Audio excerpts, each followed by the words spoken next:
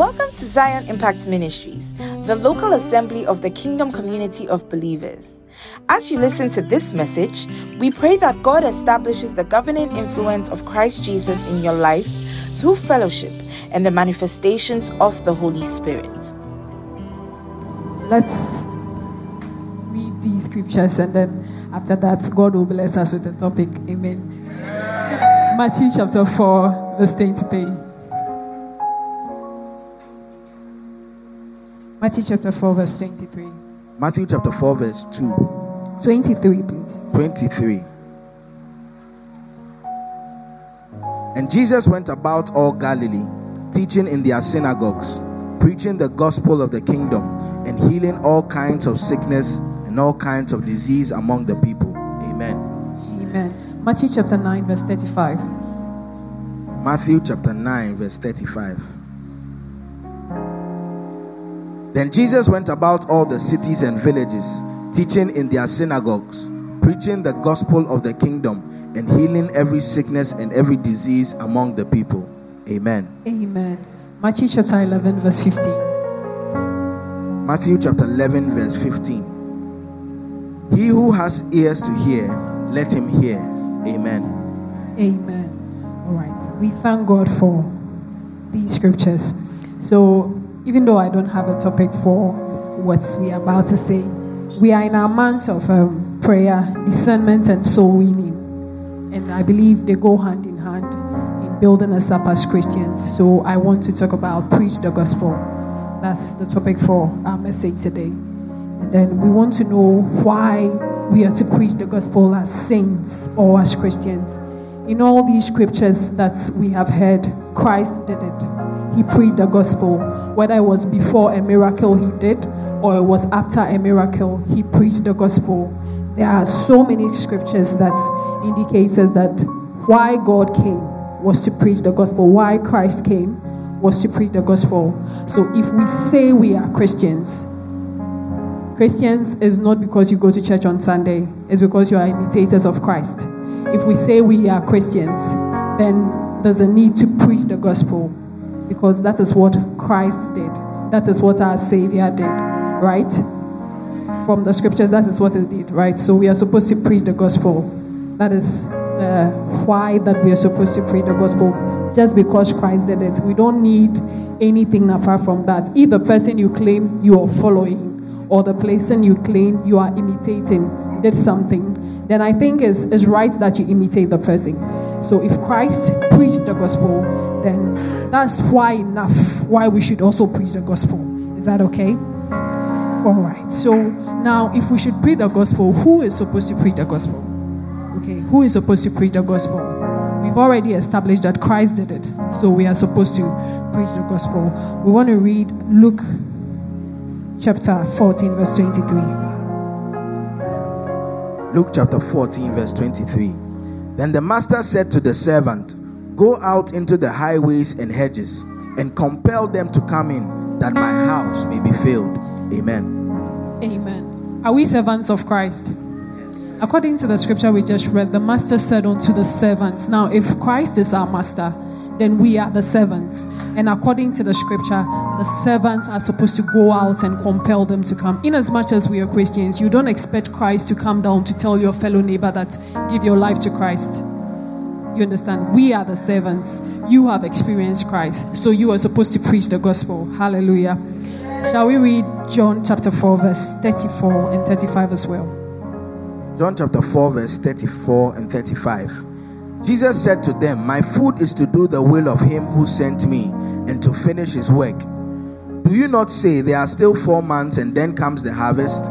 Behold, I say to you, lift up your eyes and look at the fields, for they are already white for harvest." Amen. Amen. So in this scripture too, we see that we are the ones who are supposed to preach the gospel. Now you ask yourself, hey, media, I don't know what to do. Like, how am I supposed to do it? You know, nowadays in this world where a lot of people prefer their privacy, is an irony, because we have social media and all that. We like to even post what we are eating. But when it comes to interpersonal human relations, we claim to be private people.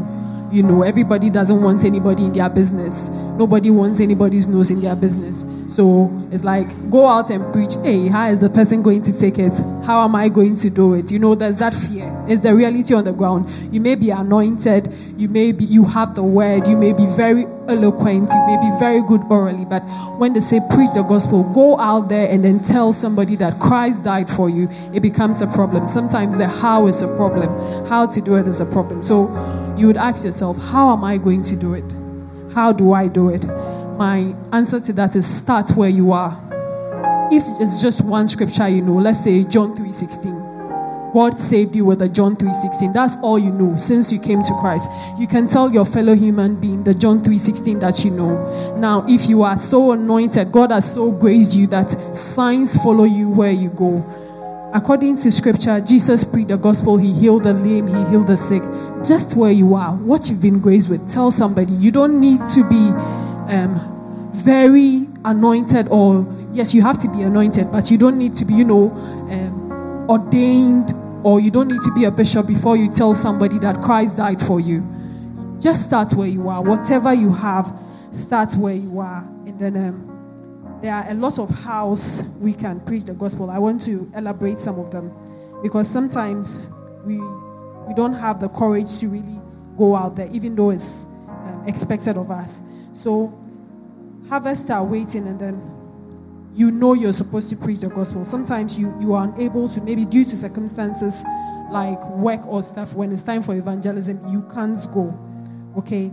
Or where you are, you don't have access to people. In this our world of privacy, you don't have access to people. Start where you are, the people around you, where God has given you, maybe there's a missionary. Another way is you hear there are missions going on. There's a missionary going on. You can't be a missionary. If they say leave your work and then go and stay somewhere like Kanjaga in the Sandema district and then come and preach the word, you may not go because there's no light. There's no light there. There's no light in Kanjaga. The bus, you see the bus one day in a week. That's where a bus comes for you to connect to go to another village. You may not go. Okay, so when you hear that, okay, there are missions going on. They are sending a sister or a brother to Kanjaga. If they say go, you won't go because you want to be in Accra. What do? You give your widow's mite. Whatever that they are asking for, you have the money. You cannot go physically. Give your widow's mite. There's missions going on. Don't just stay and be like you can't go. If your widow's mite can go, if your widow's mite can buy a kerosene lamp for the missionary that is going, give your widow's mite. It's also like how. Okay? All right. And then, now, maybe you too, you can't go. You have work. You have responsibilities. Nowadays, Charlie, life is hard. You have responsibilities. You cannot go. You cannot go. But you can go on your knees and pray. You can support that missionary with your prayer. You can go on your knees and pray. The Lord, as they are going, it's the Holy Spirit that convicts. No matter what they are going to say, if the Holy Spirit doesn't give the conviction, forget about it. You can go on your knees and say, Holy Spirit, take over. Holy Spirit, convict somebody. Holy Spirit, draw the lost to yourself. Because Jesus says, if it's lifted up, he will draw all men unto himself. You can pray. If you cannot go, you can pray. Or we all know how to pray, don't we? So you can pray. Get on your knees. Pray for that mission. You hear that Sunday there's evangelism, or Saturday there's evangelism. There's a call to do evangelism. You cannot go. You have lectures on Saturday. Or you have work on Saturday. Or you have family engagements on Saturday. But you can pray for the people that are going. You can't just sit down and be like, I can't go. So you be there. Pray for the people that are going. Hallelujah. That's how you can also do it. And then, now, there are children around you. Maybe you don't have children yourselves. You have nieces, you have nephews. These children, nowadays, some of the things that are on the screens for children in the name of cartoons is so sad. You have access to nieces, you have access to nephews, you have access to children in their area. Plant seeds in them. Tell them about Christ. It's not everybody who has a chance for their mom or their dad to bring them to Sunday school. And even most of the Sunday schools, like Apostle will say, they are going to color Noah boots. So when he goes back to school, whatever is trending is what he will do. Whatever toy or game the friends have is what they will participate in. So the children around you, sow seeds in them. And I tell you, those seeds will not go waste in Jesus' name. Because even as you sow the seed, somebody else will water it later in life. And that child will grow up with Christ. It's also like how to preach the gospel. Hallelujah. All right. Now, it's like we are talking about preach the gospel, preach the gospel. Okay, so when I do it, what is in it for me? Let's talk about what is not in it for you. Why you have to preach the gospel. It's not something that you have to be pampered to do. It's a command from our King. You don't have to be pampered to preach the gospel. You can't come for evangelism. You can tell your Uber driver about Christ. That shatawale he's playing, when you sit in the car, you can tell him to put off the shatawale. And you should be convicted in your spirit enough when he argues with you to tell him why you want him to put off the shatawale. And tell him in the why he may be convicted of Christ. It's another way to do it. So let's look at the why you must preach the gospel. It's a command, first of all. And then we want to read Ezekiel chapter 17, verse 17 to 20. Or let's just read 17 because of time. Ezekiel 3:17. Ezekiel chapter 3, verse 17. Son of man, I have made you a watchman for the house of Israel. Therefore, hear a word from my mouth and give them warning from me. Amen. Amen. Say, Son of man, I have made you a watchman over Israel. Can we read the following verse as well?